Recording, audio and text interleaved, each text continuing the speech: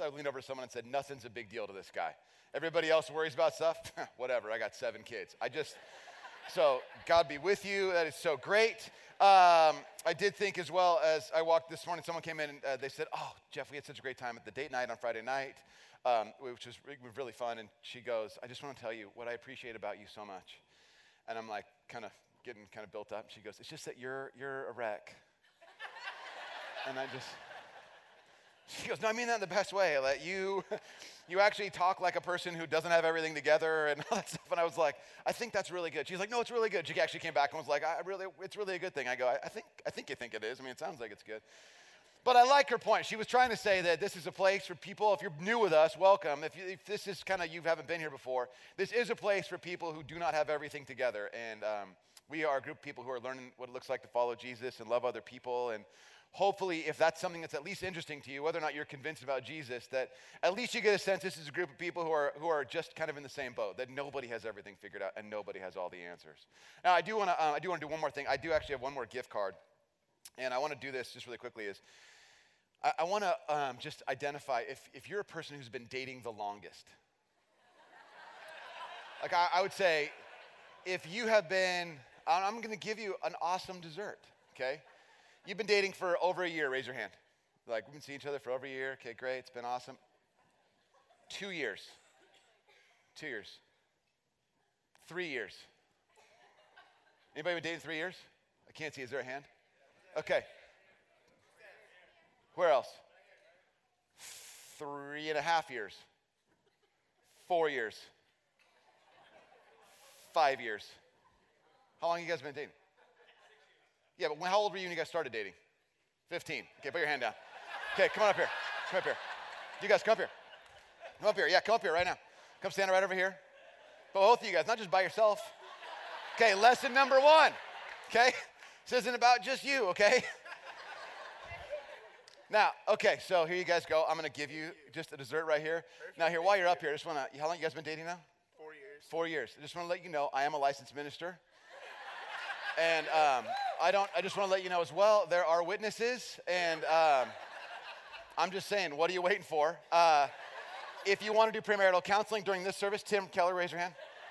We can do that, and at 1 o'clock, some of you guys are going to stick around, we're going to have a wedding for these guys. Isn't that great? So, happy Valentine's Day. Yeah, right on. Dessert's on us. Congratulations, you guys. What a great day.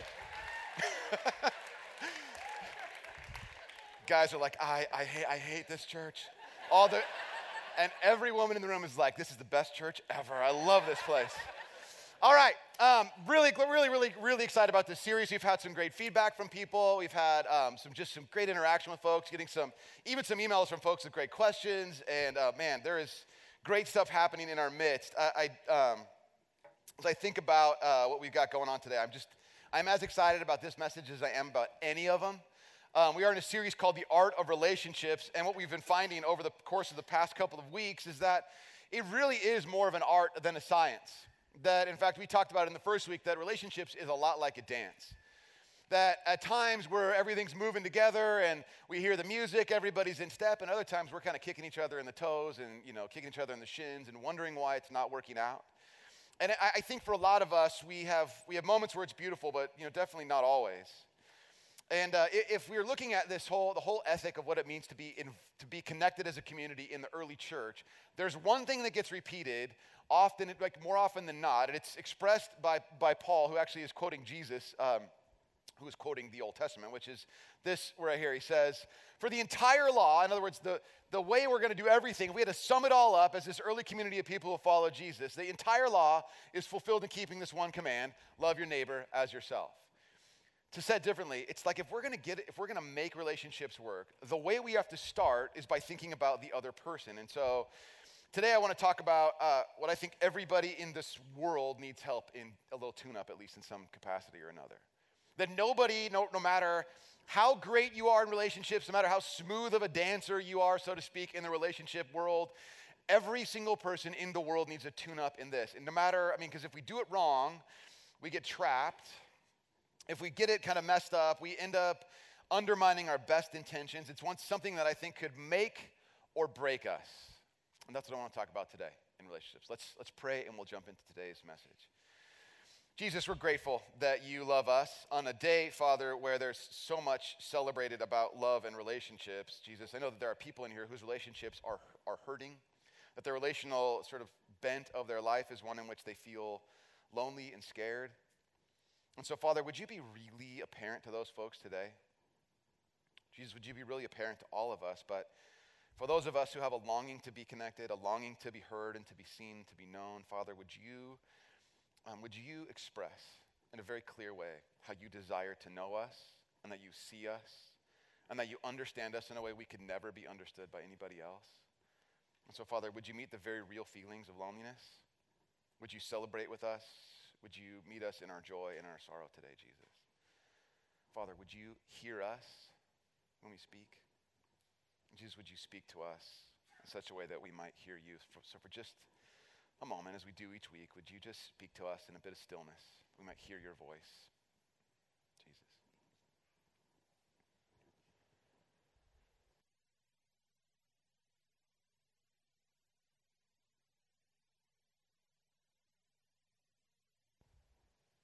Jesus, it's in your name that we pray. It's in your name that we long to be in a deeper, more meaningful relationship with.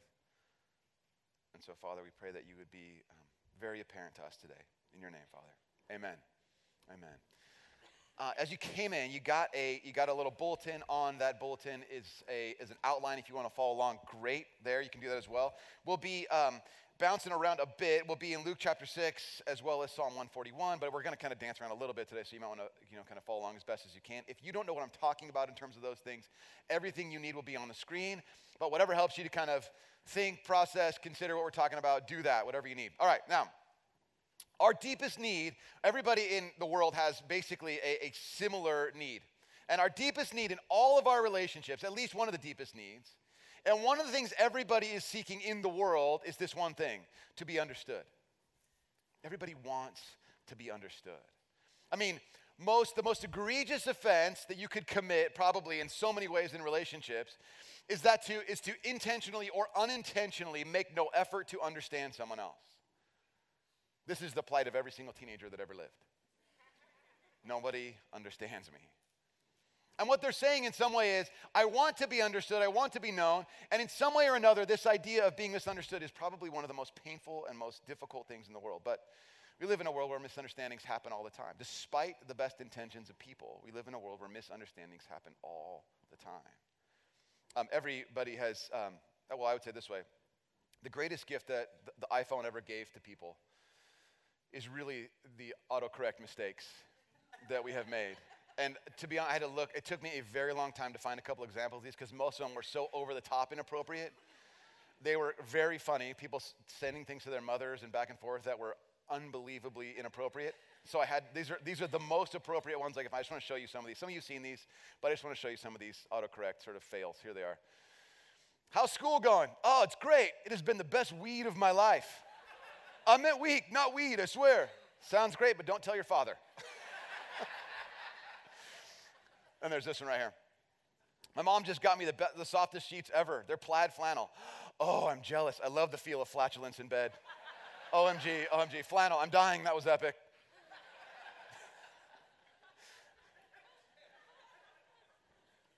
We're getting there.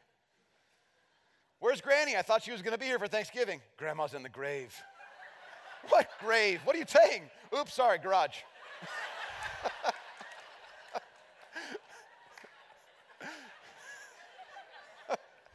I haven't seen Grandma in a while. She's in the grave. All right. Jen and I are going skiing on Saturday. Want to go? Feel free to inflate your girlfriend and bring her too. What? Invite, laughing, sorry. Oh, that was way harsh, dude.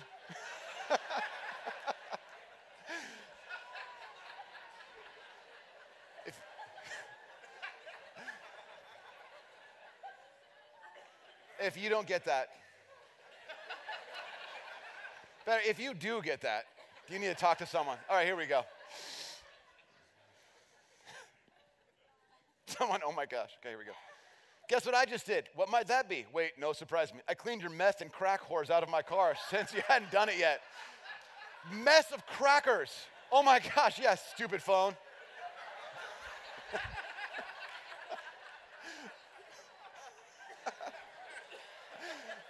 What's been going on in your car, man? All right, do I have one more? I think I have one more. How did Dad's doctor's appointment go? Okay, he has heartburn. The doctor prescribed prostitutes 2 times a day. Wow, in that case, I have heartburn too. Best prescription ever. Oh gosh, not funny. Prilosec, that's my worst autocorrect ever. Twice a day.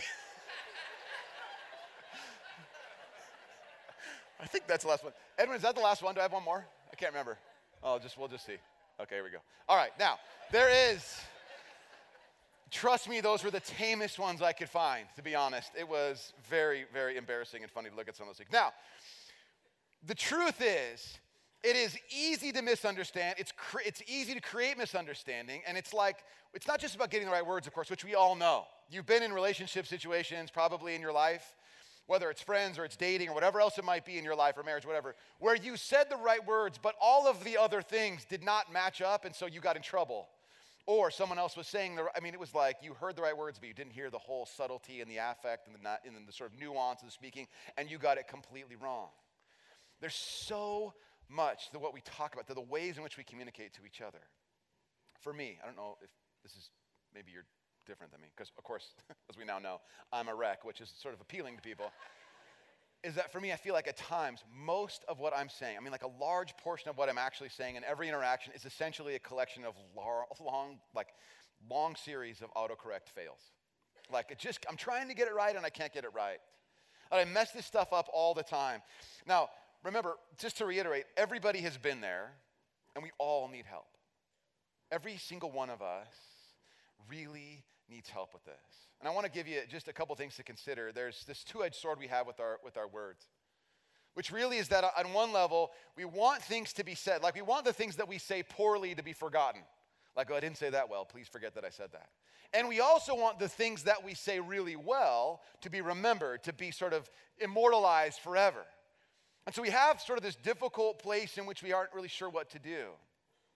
I love the way David writes it. This is a king who wrote a bunch of prayers in the Bible called Psalms. And he said it this way: set a guard over my mouth, Lord. Keep watch over the door of my lips. Anybody ever said that prayer? I'm about to go into a situation. Dear God, help me say the right things. Or, dear God, help that person forgive me because I said some really stupid things. Right? Those are things in which we are probably familiar. I frequently say this prayer. I probably don't say it enough. But basically what David's saying is I'm asking for a supernatural kind of help in the way that I speak and use my words, because we all know sometimes we need something supernatural to help us deal with this. I was talking with my wife the other day, and she's getting dressed, and I go, wow, Amanda, you still got it.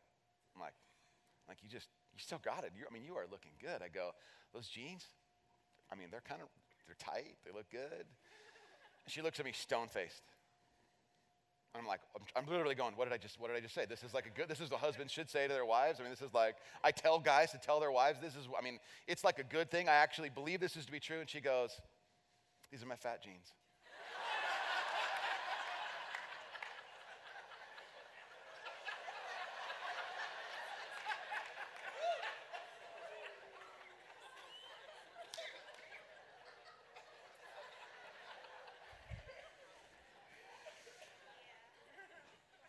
First of all, just ladies, real quickly, guys don't have a pair of those. So we don't know what that is. And I did not know what to do. I was like, oh my gosh, can I please be invisible? Oh. I don't need to go much further in the explanation except to say, I really did say something and I wish I had known before I had said that. I'm trying to, of course, every guy try to backpedal. No, it's you look great. Those are, obviously you're skinny. You don't need to have fat jeans because you're skinny, but you do, and you're skinny and beautiful. And I don't know, do you want to be skinny? I don't know what I'm supposed to say. Nothing. I got nothing right there. But I did mean she did look great. That's all I got, okay? Set a guard over my mouth, Lord. Keep watch over the door of my lips. Then he says this: don't let my heart be drawn to what is evil, so that I take part in wicked deeds along with those who are evildoers. Do not let me eat their delicacies. It's not interesting as we're in Valentine's Day and the idea of eating chocolate and all this stuff. But here's what I want you to capture in this. I think there's something really important. He's saying, don't let my heart be drawn to what's evil, right? But I think there's something kind of critical that links it to what's actually being said. In other words, there's some kind of interconnectedness between where our heart might go and the words that we say. There's a connectedness to a deeper part of who we are that our words might actually reveal. That our speech, if it's unguarded, could take us somewhere. And what David knows that all of us are aware of, at least at some level, is that words matter. Our words really matter. Jesus speaks a lot about this as well. He says this in Luke chapter 6:43. He says this, "No good tree bears bad fruit, nor does a bad tree bear good fruit.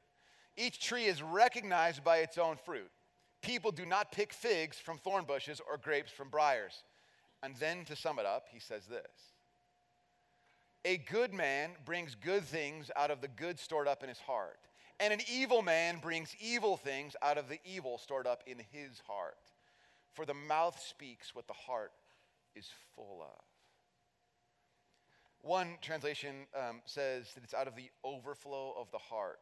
The mouth speaks what comes out of the overflow of the heart. And this is what's really terrifying to all of us.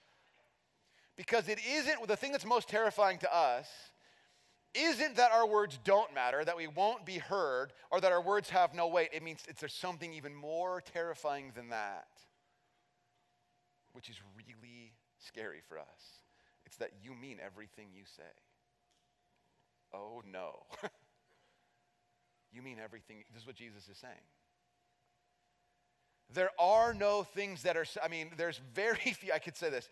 You have to bear with me a little bit, because there are some things, I suppose, that, like young speakers are learning how to speak. I'm talking like 3 and 4-year-olds, like when they're trying to say words, and they don't get it right. Like when you try and get a 3-year-old to say the word fire truck, and they say it wrong. It's funny to the older siblings. That's a person who gets like an out clause. But for everybody else, what Jesus is saying is, you mean what you say. The slip-ups, the things you say to which you wish you could say, like when you're in elementary school, up into like junior high, you say things and you want to say, "Ooh, didn't mean to," can I take that back? When we get older, you say your wife looks good in those tight jeans, and she tells you, you wish you could take it back, but you meant she looks good. You wish you could, there's a part that you mean everything you say. It's as if, we like it that the idea that some words have meanings and some words don't, that some words have some kind of value, and so we want to just pick and choose what those are, but Jesus will say everything you say, out of your heart comes your words, and that's an indication of who you are. You are what you say. I love the way Eugene Peterson says, he says this way, "Your true being brims over into true words."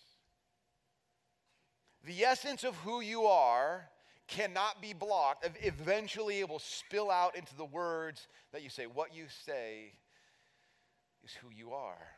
Oh no. What you say is who you are.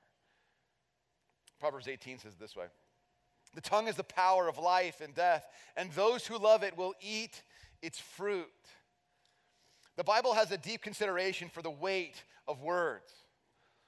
I've actually found this to be, as I've thought about this, I found this, being a father of 3 kids, I found this to be actually kind of helpful. As I talk to my own kids about, they always want to know what words can we not say, what words are we allowed to use.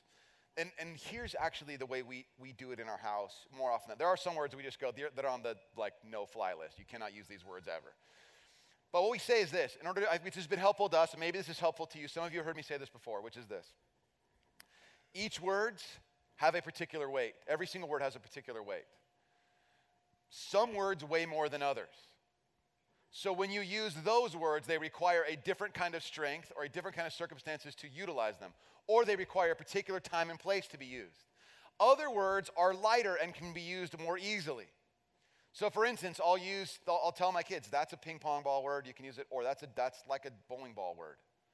So when you use it, you have to be aware that you're rolling something out there. Or if you try to treat a bowling ball word like a ping pong ball and you throw it at someone, it will have damage.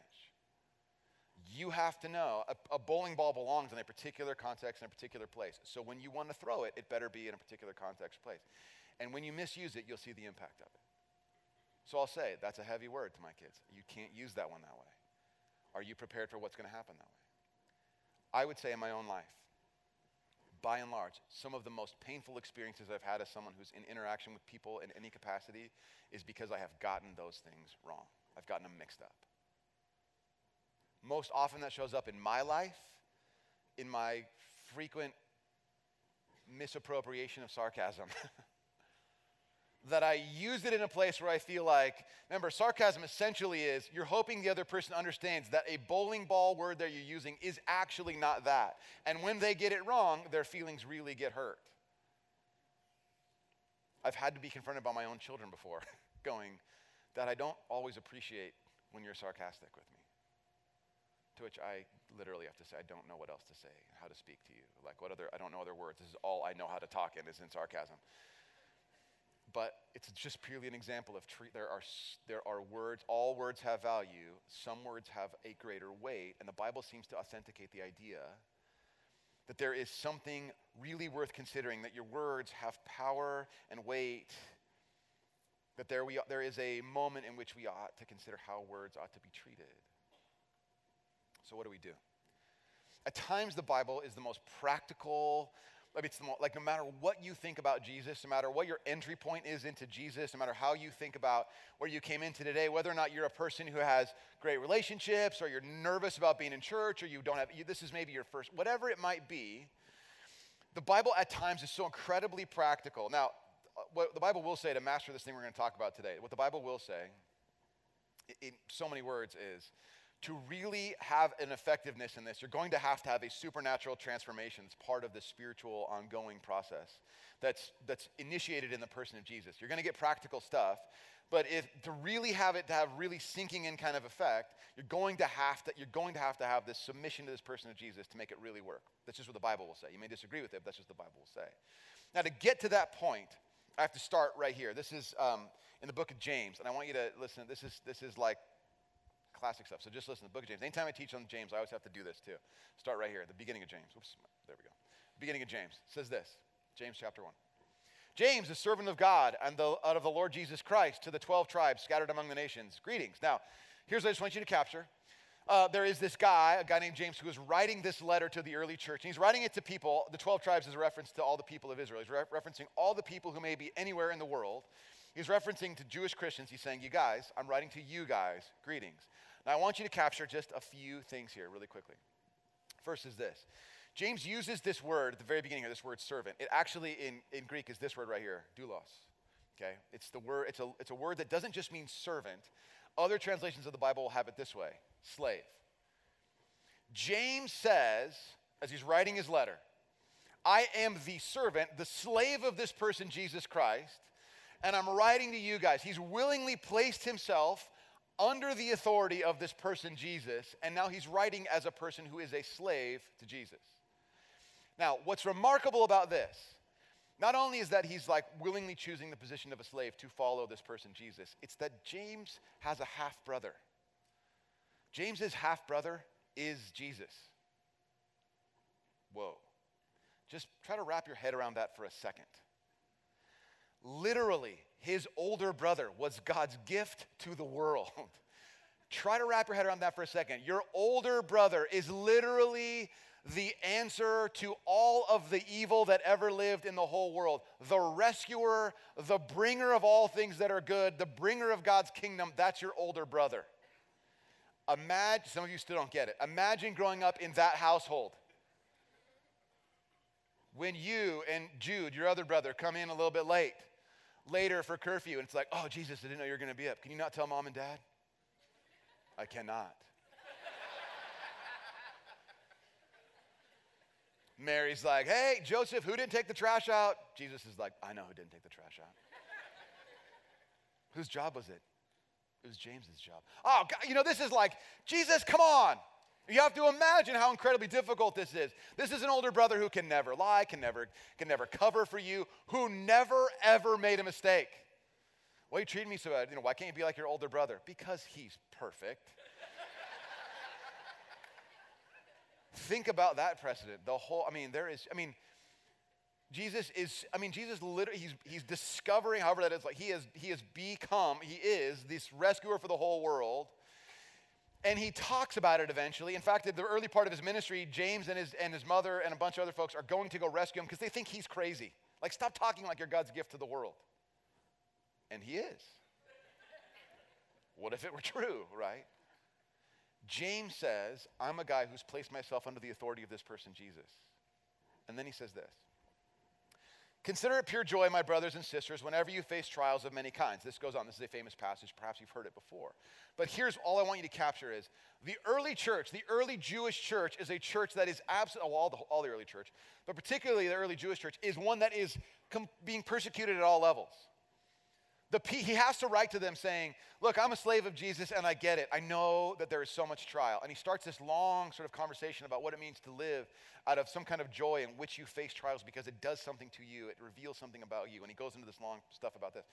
In other words, what he's saying is, for us to live as God's people, united together in relationship, who are in constant trial, we're going to have some ways to consider the way we talk to each other, the way in which we interact.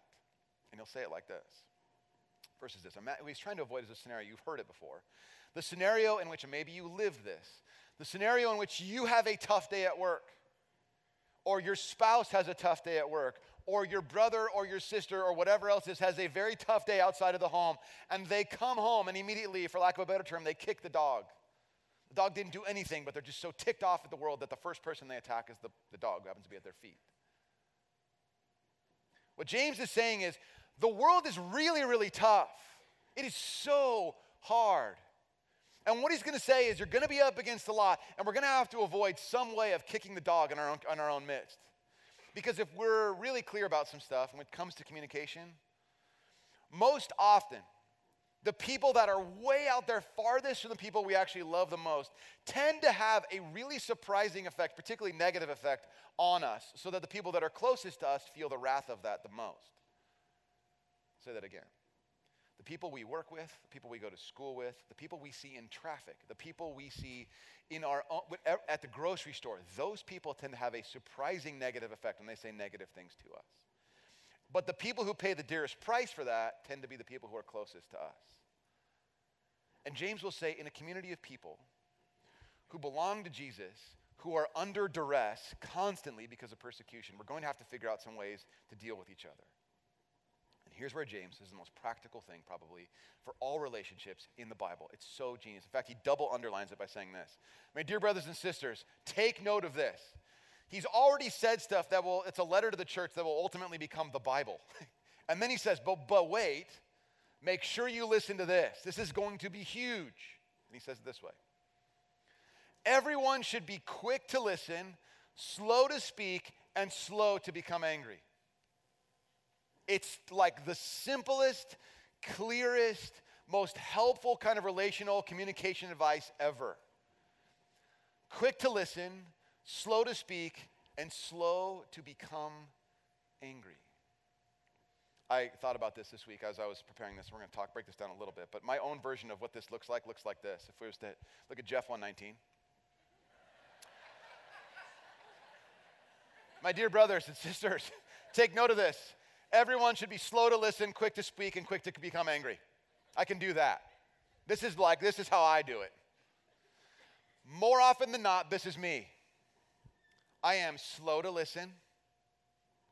I am quick to speak. I'm quick to become angry. Just to reiterate, the real version of this. Quick to listen, slow to speak, slow to become angry. My own version again. Slow to listen, quick to speak, and quick to become angry. There is some real value in what James is saying here, no matter what you might think about Jesus, that this is so incredibly practical. And I want to just kind of break some of these things down a little bit. We don't have time to go super deep into these things, but I do want to give you a sense, at least a little bit, about the way in which I see these things. Here's one way to consider them. Okay, so everyone should be quick to listen. Let's just spend a moment talking about what this looks like. When we talk about the idea of being quick to listen, the expression here is that there is some kind of eagerness to pay attention to someone else.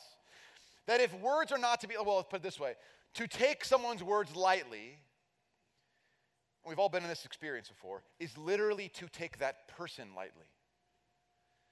When someone is expressing something to us to which we say, yeah, like we kind of give off it doesn't matter how you actually are saying these things, we're actually saying to that person, I don't take you as if you have any real weight. When I treat you as if your words have weight, what I'm saying to you is you have weight. You have something important. Often in the Bible, you'll see that the word honor, particularly in Hebrew, is a word that actually equates to the word weight. To honor someone else is to have an eagerness about their words, an attentiveness to listening to them. Someone who's quick to listen, who is eager to listen to another person, knows what's at stake.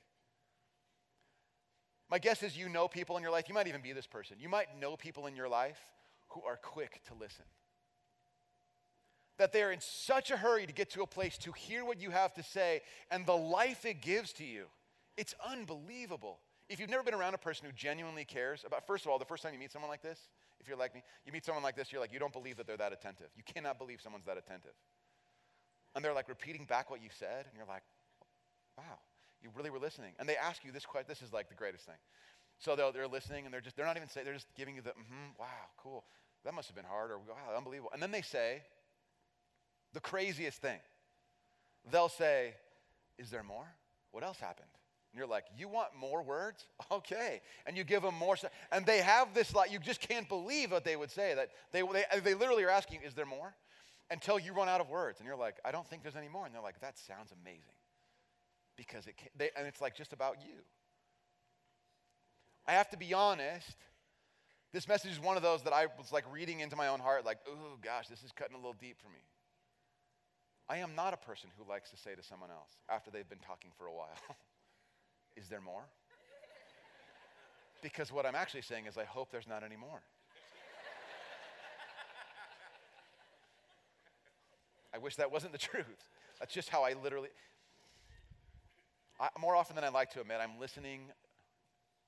This is a painful confession. I'm listening often just enough so that I can think about what I'm going to say back to a person. That is not expressing an honor to the other person. Consider for a moment what it might be like to simply listen to someone else and then express to them, repeating back what they have said. It sounds like this is what you were saying. What else happened? How else did you feel? Is there more?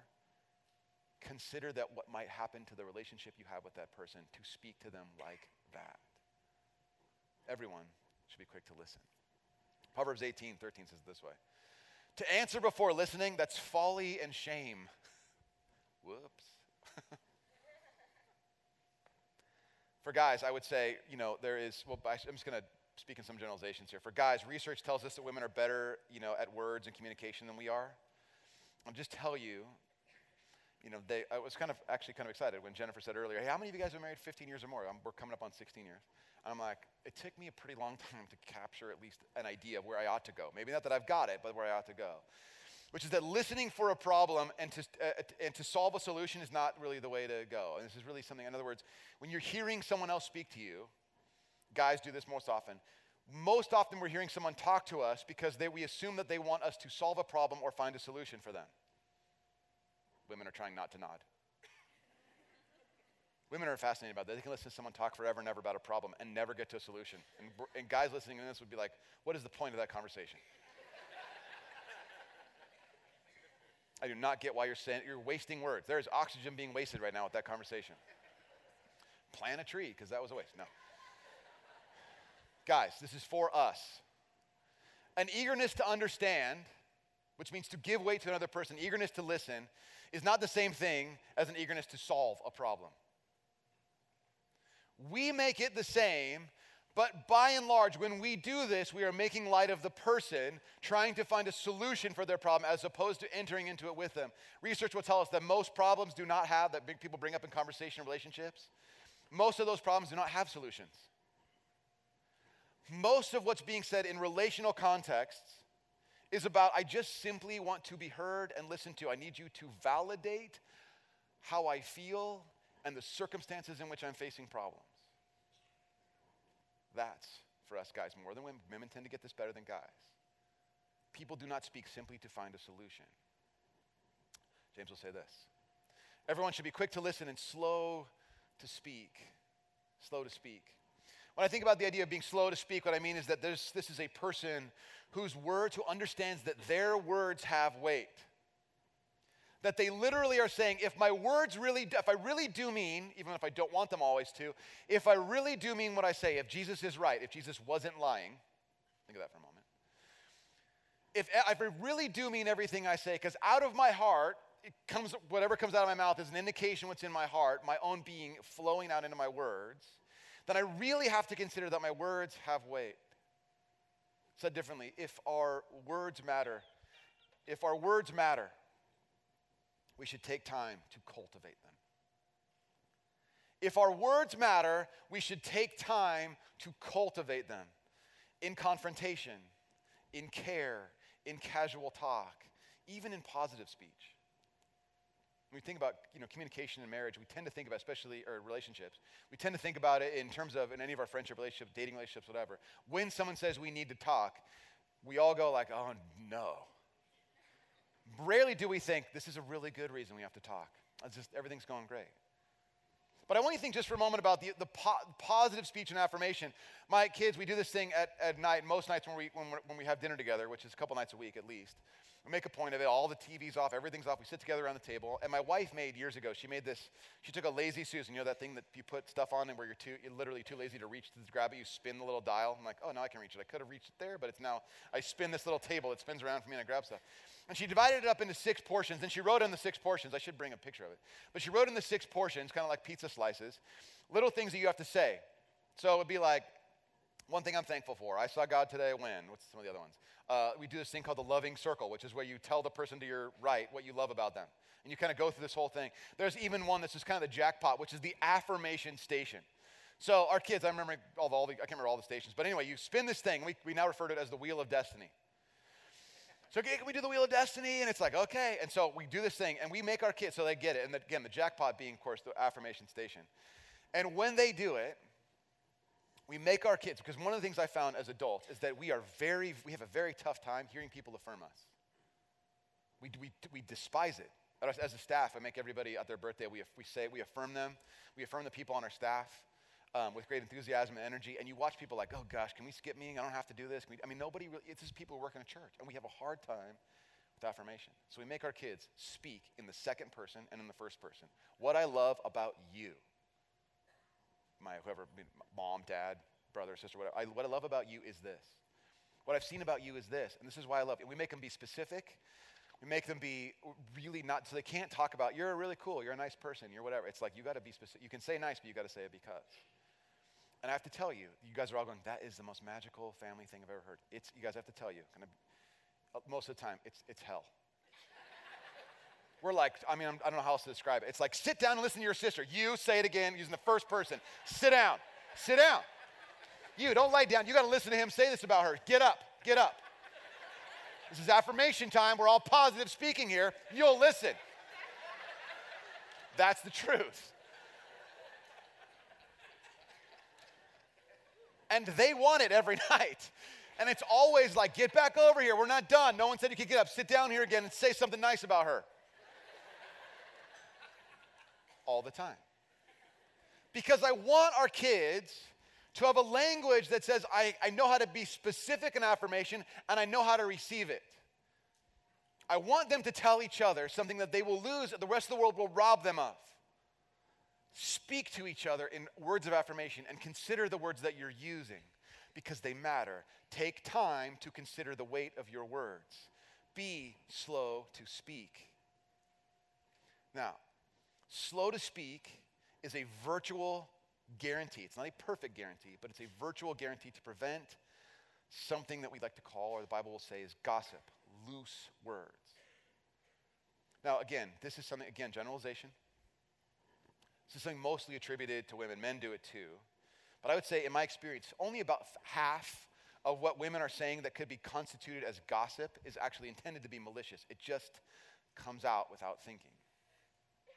It's just that there is a speech happening, there's someone's talking, something's going on, and it just sort of slips out. I don't think people are trying to be malicious. It just ends up being that way, and it takes on a life of its own because nobody slowed down for a moment.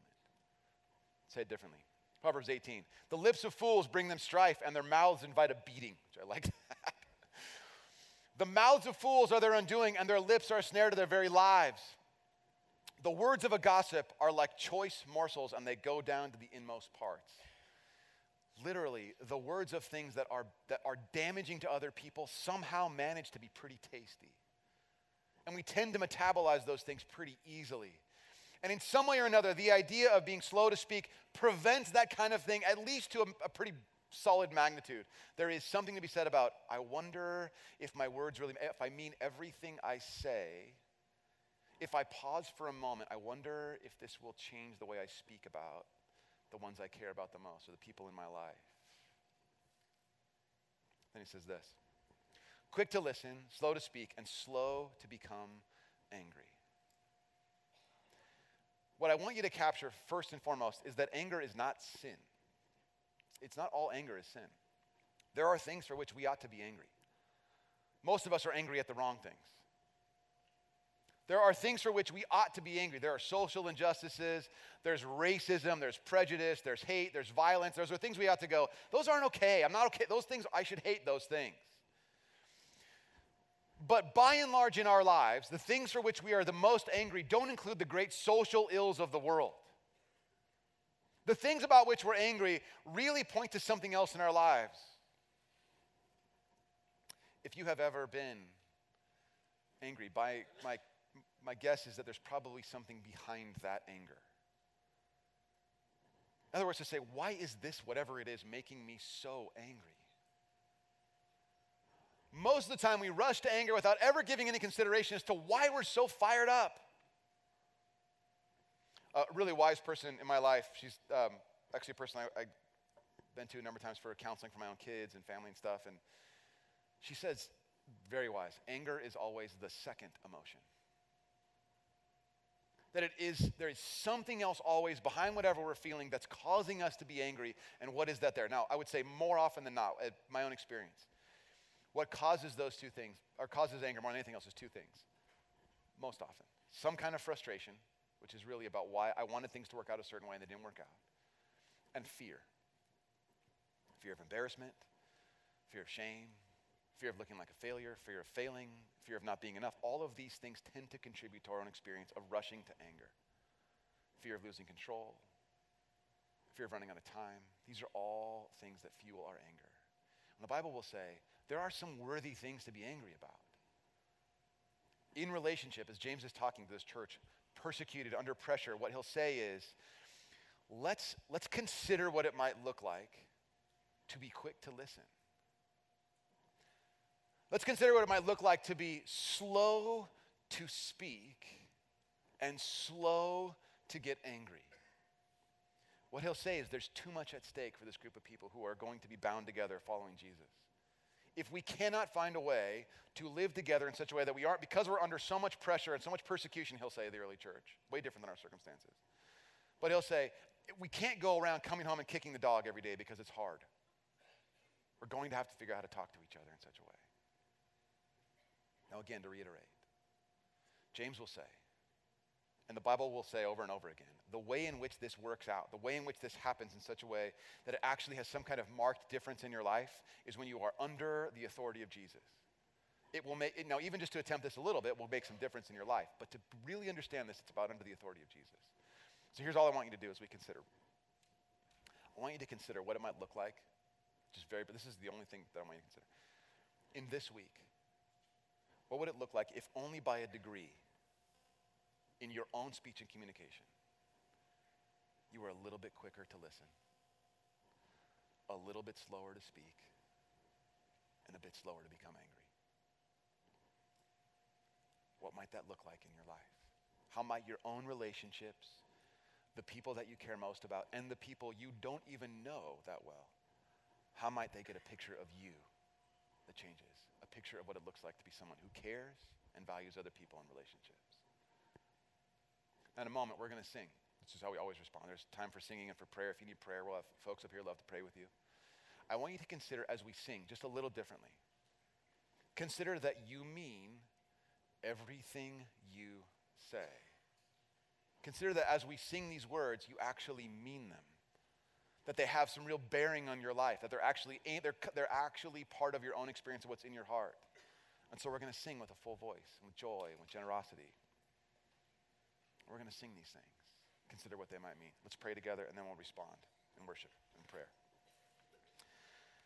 Father, every single one of us has room to grow in this area. We have been wounded by words that came out too quickly. We have wounded other people by words that have come out too quickly. We have been quick to get angry. We've been quick to speak. We've been slow to listen. And Father, what's remarkable to us, Jesus, is that you are unendingly patient. That you hear us and you're patient with us. And you call to us saying, speak to me. And we call to you and you speak to us. Father, we're so grateful that you are so different than us in so many ways. And you call us to be more and more like you. Father, as we consider what this might mean in our lives this week, might we receive your words of encouragement to us that calls us dearly loved children. Might we consider that everybody receives that same blessing in our lives. People who walk with you are intended to be and to live as your children. Might we extend the dignity to every person in the world who was created in your image. Father, help us to be people who are quick to listen, slow to speak, and slow to get angry. In your name, Jesus, amen.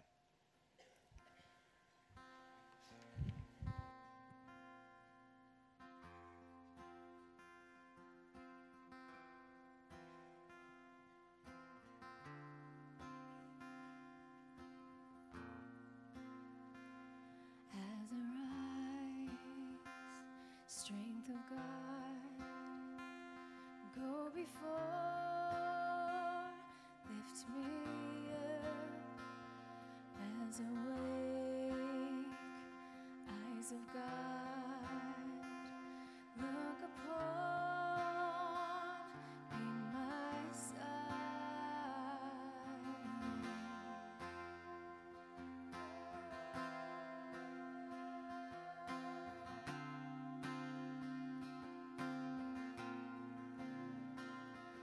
As I wait, heart of God, satisfy and sustain. As I hear, voice of God, lead me on, be my guide, be my guide, above and below me, before and behind me, in every eye that sees me, Christ be all around me, above and below me, before and behind me, in every eye that sees me, Christ be all around me, yeah. Oh,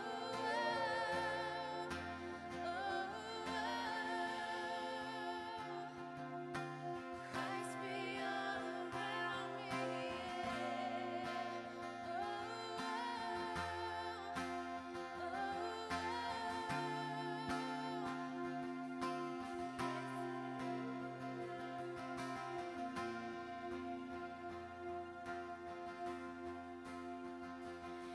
as I go,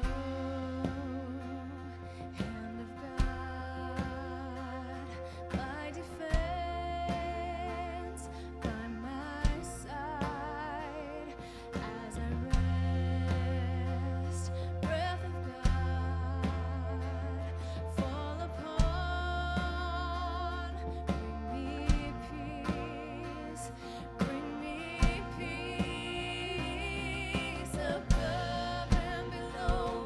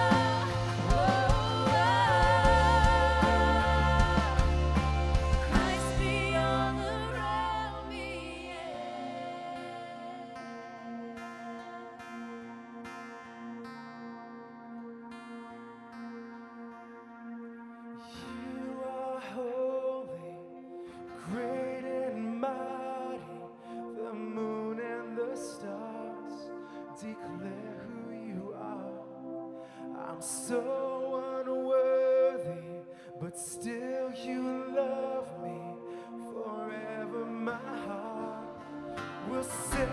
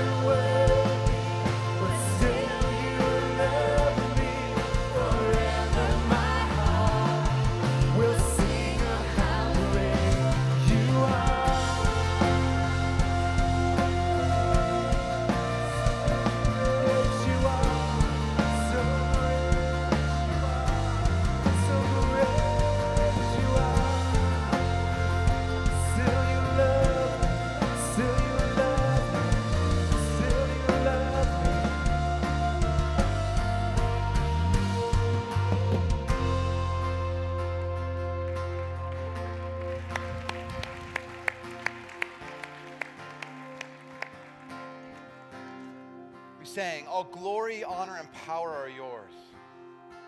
When we're in speech, when we're talking to each other, to understand that we fall under this great God who loves us so dearly, puts us in a place to be able to be quick to listen and slow to speak and slow to get angry.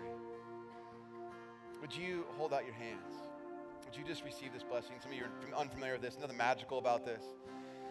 It's just simply a way in which we say, I receive freely what God would place into my own life, into my own hands. And so would you receive this? Jesus, we are longing to live lives that are full of love and generosity and joy. And in our own speech and our communication, Father, at times we get tripped up. We stumble in the dance of relationships, particularly in communication. And yet, Father, you give us such practical words.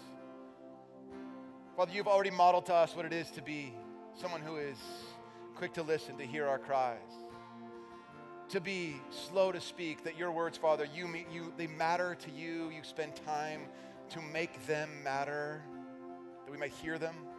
Father, you are slow to get angry. The Bible repeats over and over again that you are quick to have mercy and slow to be angry. Father, might we live that in our own lives. Give us the power to do that. Might we be people who live in the beauty of relationships as we grow into this picture of what it means to speak with words, to talk with each other in communication that honors each other. And so, Father, it's in your powerful name. All glory, honor, and power is yours. Amen. Amen. Amen. Hey, one last thing. Aaron did this week. I want you guys to know this. On our Instagram, he put the link to all the songs that we have sung today. So if you are like, oh, what are these songs? I want to know what we're singing, or I want to get prepared for what I'm supposed to sing this week or whatever, you can do that at home. Follow us on Instagram. You can get an idea what that's happening. All the links to Spotify, correct? So you can follow along however you want, but we'd love to help you. And they'll be up this week. You can follow along with, you like the song, want to know what it is, it'll be there too. You can sing all week. You can keep your worship going in your car, unless you turned off your radio like I did for Lent. All right. Have a great week, you guys. God bless you. We'll see you on the patio.